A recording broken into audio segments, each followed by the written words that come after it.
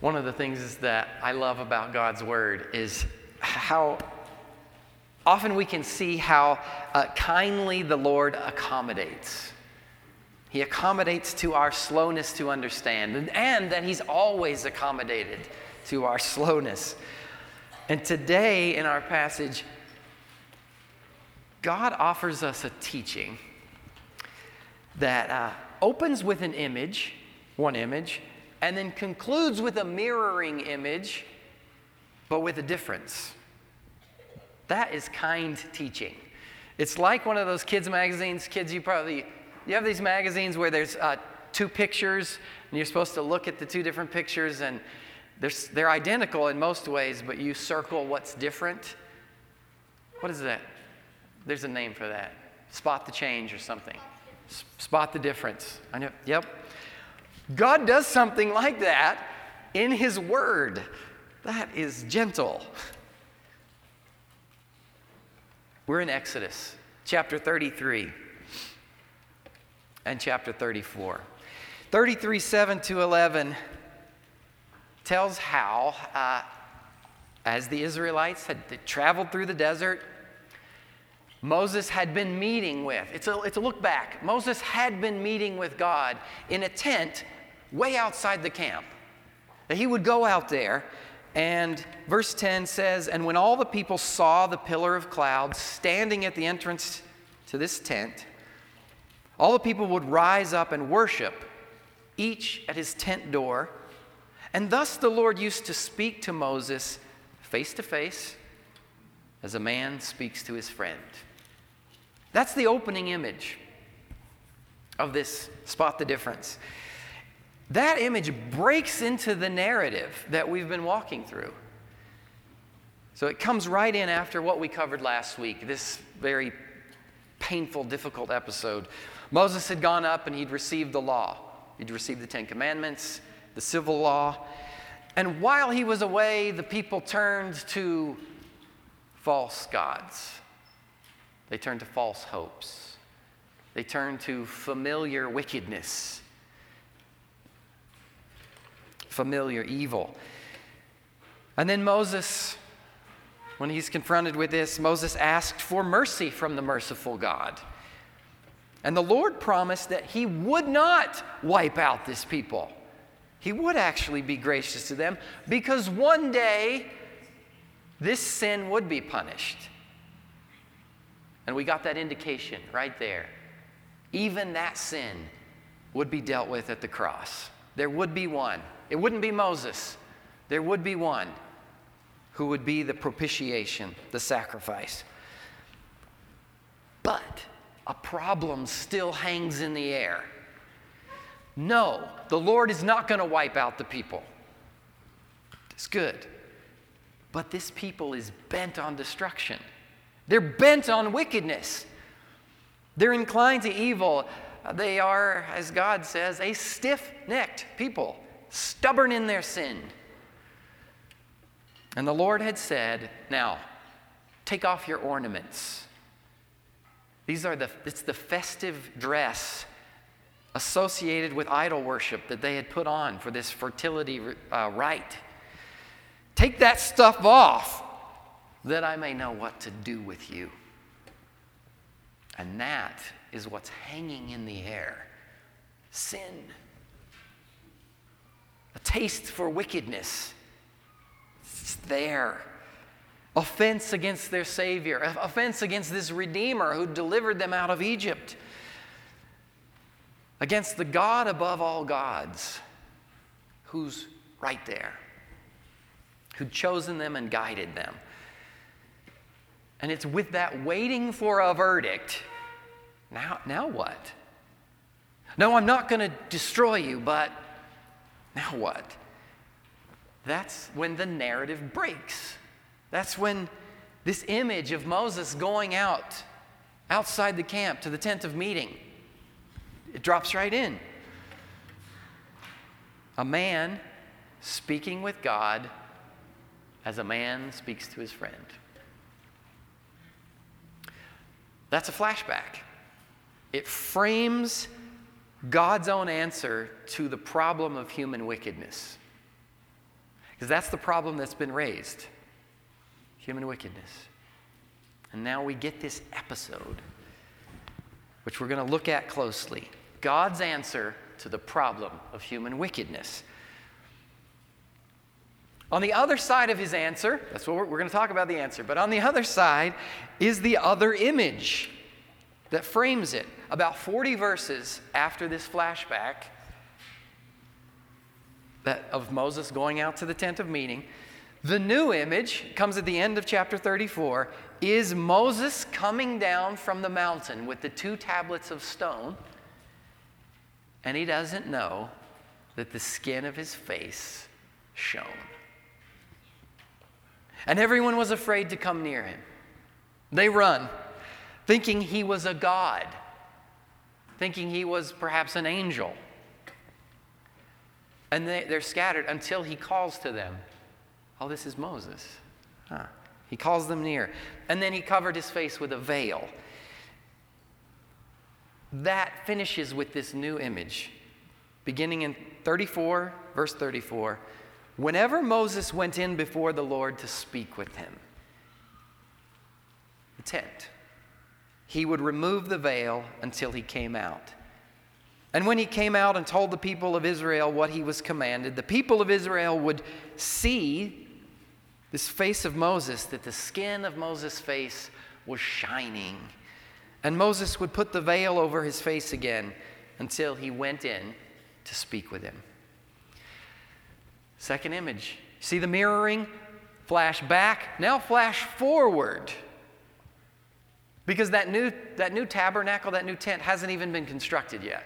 So it's a forward look.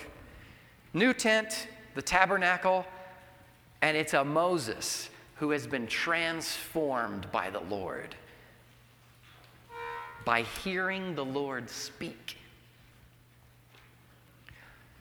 This kind of narrative signaling, that's what, if you're a literary critic, that's what you notice. This is narrative signaling. In the telling of a story, it's like, pay attention. Through the word, the Lord is saying, this is crucially important.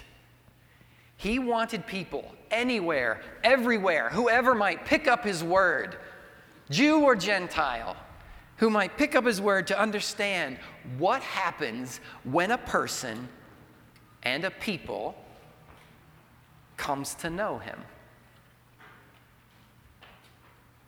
There's change. So what exactly happened between the 2 images? He's wanting us to ask that. What is it? Well, most succinctly, we could say that Moses comes to know God as he is. Moses comes to know God as he is. Now, it's true, Moses has been getting to know God for about a year. You remember, as we've been walking through this? Moses had been on a mountain, Mount Sinai. God had come in a burning bush. On the Lord's initiative, Moses wasn't looking for the Lord. On the Lord's initiative, he came to Moses, and he's been revealing himself to Moses over this year, steadily.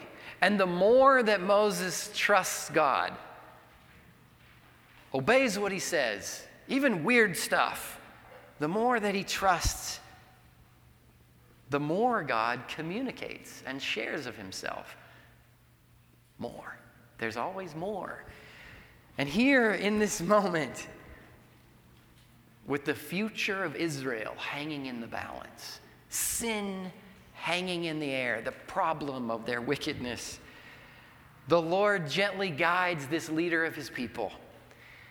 And he's guiding him to want and to ask for what he should want. To ask for what is most to be desired. The Lord is teaching him. So in the middle of potential disaster, that this people might just be left in the desert, Moses finds himself wanting God. That's what he wants. Pure and simple, he wants God. Look at chapter 33, verses 12 to 18. Again, the problem's hanging in the air. And Moses begins with the problem at hand. Moses said to the Lord, "See, or behold, or let's look at this. You say to me, bring up this people. But you have not let me know whom you will send with me." Moses doesn't know. Will the Lord go with us? Are we going to be left? Yet you have said, I know you by name, and you have also found favor in my sight. So here we are in the desert because you have delivered us. You came. You set us free, and then we messed it all up. You can't get around the problem. You delivered us, and we messed it up. And now you've promised an angel to bring us into Canaan. Grace, not only would you not wipe us out, you've promised to send an angel to guide us in. But now we know you. Now we know you. And what good is Canaan without you? You might take us. You send the angel. You bring us to peace and prosperity. You bring us to this promised land. But what good is Canaan without you? Have you ever felt like this? As a pastor, I pray along these lines sometimes. What good is this? What good is worship? What good is our religion? Or what good is prosperity? What good is having all the stuff that you could want? Having all the friends that you could want? What good is being admired? Being respected? Having anything good? Wealth and pleasure, if the Lord isn't in it. If God isn't with us, if God isn't the center of who we are and what we're doing, if He's not with us, or if we're not really, truly oriented to Him, the motions should cease. What we need is to know the Lord. That's what this is all about. If we're not knowing the Lord, what are we doing? Do you have that feeling sometimes? And that drives me to prayer. Lord, if you are not showing yourself to us, if you're not opening our hearts to want you, if you're not giving us more understanding of yourself, then just crush this thing. Scatter us. Send us. This church should end. I think that's a right prayer. If this isn't your work, then it's just a human thing. It has social dimensions. Well, you can get that somewhere else. That's all that matters ultimately. Because He gives meaning to everything else. Well, that's what leads Moses to pray. That's what's driving this prayer. You have said, I know you by name, and you have my favor. I have favor in your sight. I have grace. Now, therefore, Moses says, if I have found favor in your sight,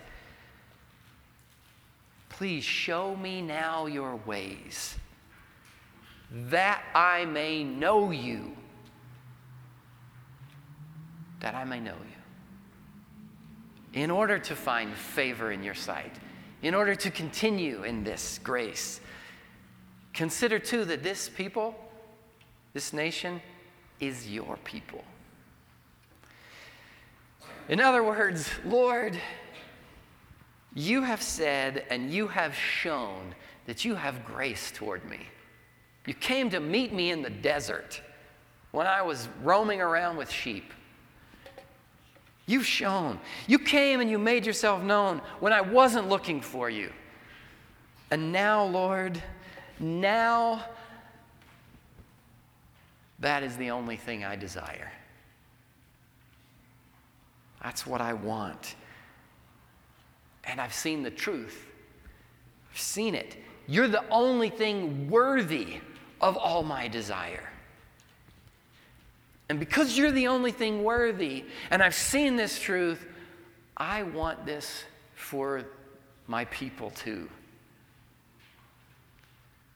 It's driving Moses' desire, but he speaks here as a leader of the people, and he says, I want this for them too, that they would know you. And so then he's asking on the basis of God's expressed love to know him more.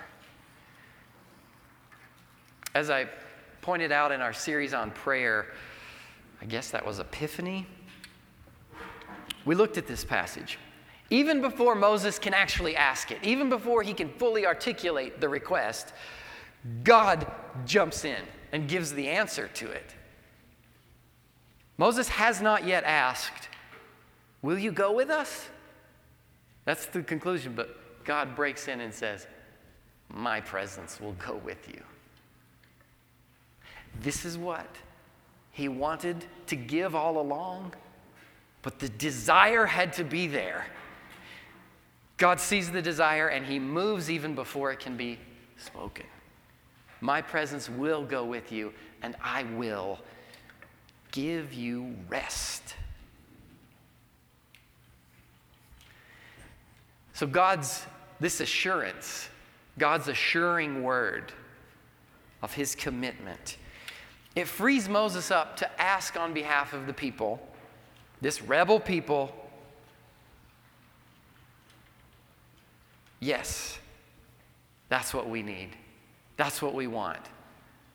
We need your grace. And if you won't go with us, what's the point? And so Moses asks it. God's already answered it, but Moses is now free to ask it. If you won't go with us, don't take us up from here. Do not bring us up from here. Because having you is the point. This reminds me of the disciples, right? In that moment where the people are scattering and Jesus says to them, are you going too? And they've seen enough to say, where else shall we go? You have the words of life. What other good is better than what you are giving us? So what's happened here is that the world has become clear for Moses. The lines of decision have become perfectly sharp, perfectly defined.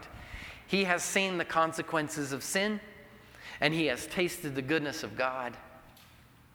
And come what may, whatever hardship, whatever consequences, whatever difficulty, he wants the Lord.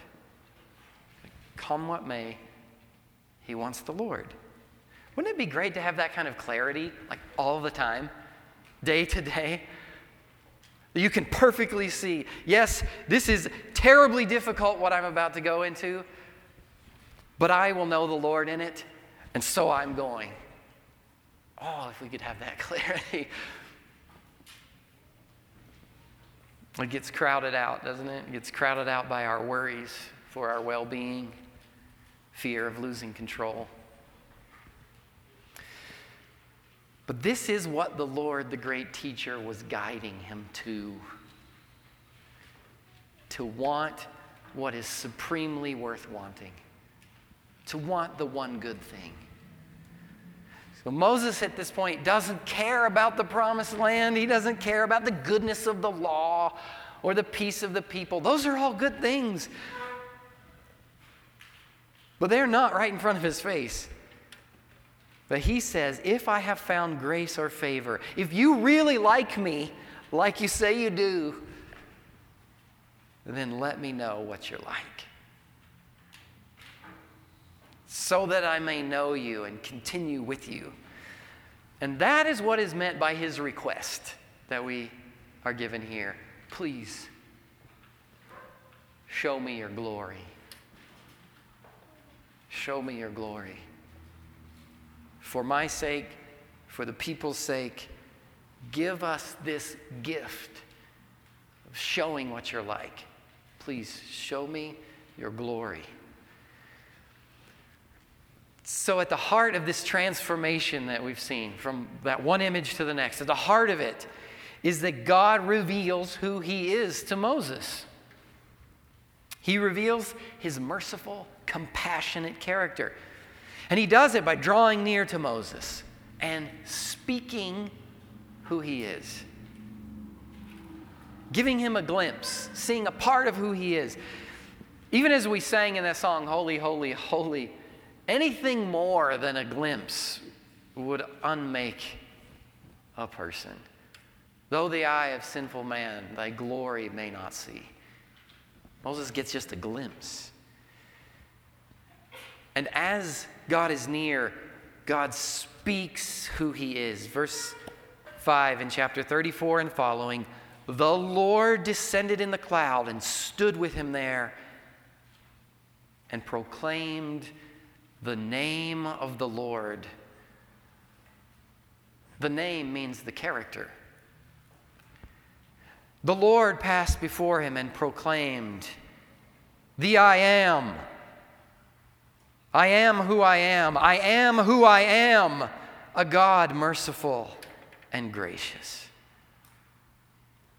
slow to anger, abounding in steadfast love and faithfulness, keeping steadfast love for thousands, forgiving iniquity and transgression and sin, but who will by no means clear the guilty, visiting the iniquity of the fathers on the children and on the children's children to the third and fourth generation. There's a whole sermon in this name.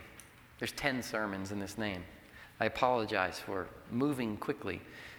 But this name, this character that God speaks, is the ground of all existence. It's the ground, the foundation, the character of how the world is formed. The good world emerged from the Creator.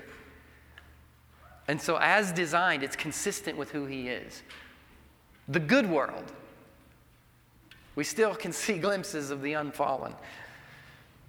It's consistent with who he is. So things like cause and effect, principle of cause and effect, an ordered world, natural consequences, those things are predictable because of who God is. That's a reflection of what God is like, that there's order, that there are consequences.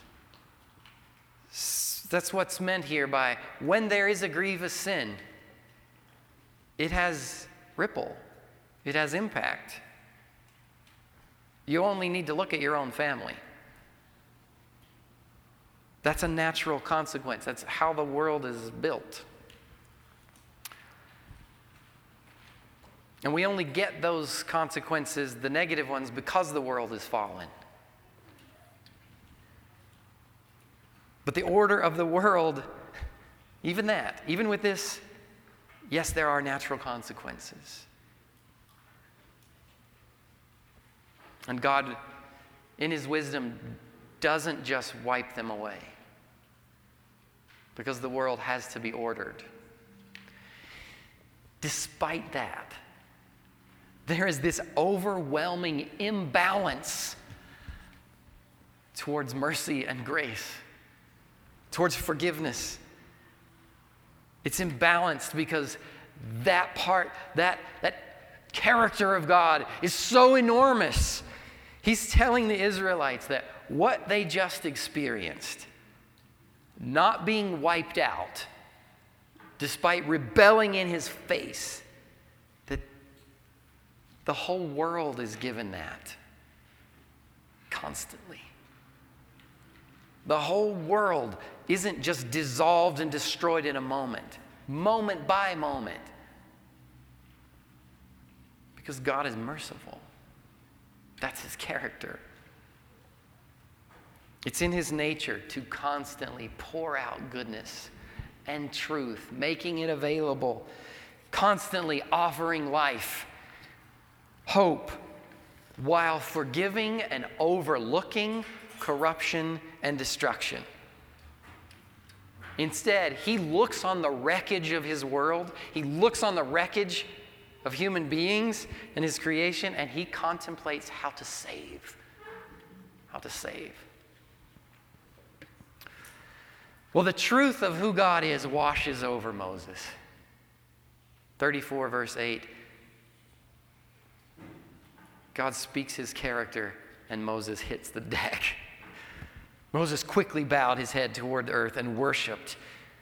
And he said, "If now I have found grace in your sight, O Lord, please let the Lord go in the midst of us. For it is a stiff-necked people. And pardon our iniquity and our sin, and take us for your inheritance." You see what happened there? Moses immediately turns the truth of what he has heard into a prayer. He acts and he speaks according to what God has shown he's like, according to what God has said he is. God is merciful. God is steadfast in love and compassion. He forgives iniquity and sin. Moses hears it and he says, "Do it! Yes, yes! Forgive us. Go with us." Moses heard it. And as we've seen, Moses emerges from this encounter transformed. He literally glows with the glory of God because he received who God is, the truth of who God is. It does not take a sophisticated or a brilliant reader to grasp this. It's so clearly laid out. We were made to reflect God. We were made in his image. This reflection, this glory that Moses is experiencing, that's the design. That's how it's supposed to be. That's how it's going to be. So when that happens, when a human receives who God is, transformation happens. And when Moses comes down the mountain, he's transformed. This is true for us. As we come to know him and desire him above all things, we are transformed. Now, before God sent his Son into the world and poured out his Spirit, this knowing worked from the outside in, right? This knowing God happened through this people, Israel. It happened through the tabernacle, then through the temple. It happened spatially in a place. People came there. They encountered God. His word was being spoken. They worshiped him. They were transformed from the outside in. Practice. Learning his ways. But the Apostle Paul, helpfully, he uses this same passage to teach that the Son came to give us greater access. It wasn't just to the Moseses and the Davids. It wasn't just to the big guys, the important ones. It's to everyone who would draw near. Everyone who would draw near to God and know him. 2 Corinthians 3:7 and following. Now, if the ministry of death, carved in letters on stone, that's this covenant that shows people their need for God and how they fall. That's the ministry of death. If it came with such glory that the Israelites couldn't gaze on Moses' face because of its glory, a glory that was temporary, fading, will not the ministry of the Spirit have even more glory? For if there was glory in the ministry of condemnation, the ministry of righteousness must far exceed it in glory. Since we have such a hope, we are very bold. Not like Moses, who would put a veil over his face so that the Israelites might not gaze at the outcome of what was temporary. Now the Lord is the Spirit, and where the Spirit of the Lord is, there is freedom. And we all, with unveiled face, beholding the glory of the Lord, are being transformed into the same image from one degree of glory to another. For this comes from the Lord, who is the Spirit. As it was with Moses, it's the grace of God. It's who he is. Coming to know him, that transforms us. Moses came down the mountain glowing because he had come to know who God is. He beheld and he heard the word in a spatial way, from the outside in. But we behold and we hear in a different way. We behold and hear the same word as he speaks it through the Bible. You've got power in your hands. God is speaking in that book in your hands. It's his own words, and the Spirit makes them alive in us. And we're transformed from the inside out. Our skin's not going to glow, but our soul will glow because he's speaking the inside. Knowing God's mercy then, on the inside, we speak to obey and live according to his grace. On the outside. So how do we look at God today? How do we behold? As Paul says, we behold his glory, and we're being transformed from one degree of glory to the next. How do we behold? We gaze on him with the eye of the mind, contemplating how he is presented to us in the Bible. The Word made flesh, the Son, the Word was made flesh in Christ and made so much more accessible to us that we can see God's image. His grace is on display. Jesus displays this character of God. So not just in a name, but in everything he does, this character is displayed principally through the cross. He is goodness and truth. He is long-suffering and forgiveness. And knowing him and valuing him above all things, we are transforming men and women that he made us to be, the design he made us for. We're being transformed into that image from one degree of glory to another. You might find that hard to believe of yourself. But I'd say, look back 5 years, 10 years, maybe 20 years. What do you know of the Lord? You are being transformed. And this has its fulfillment when we see him face to face.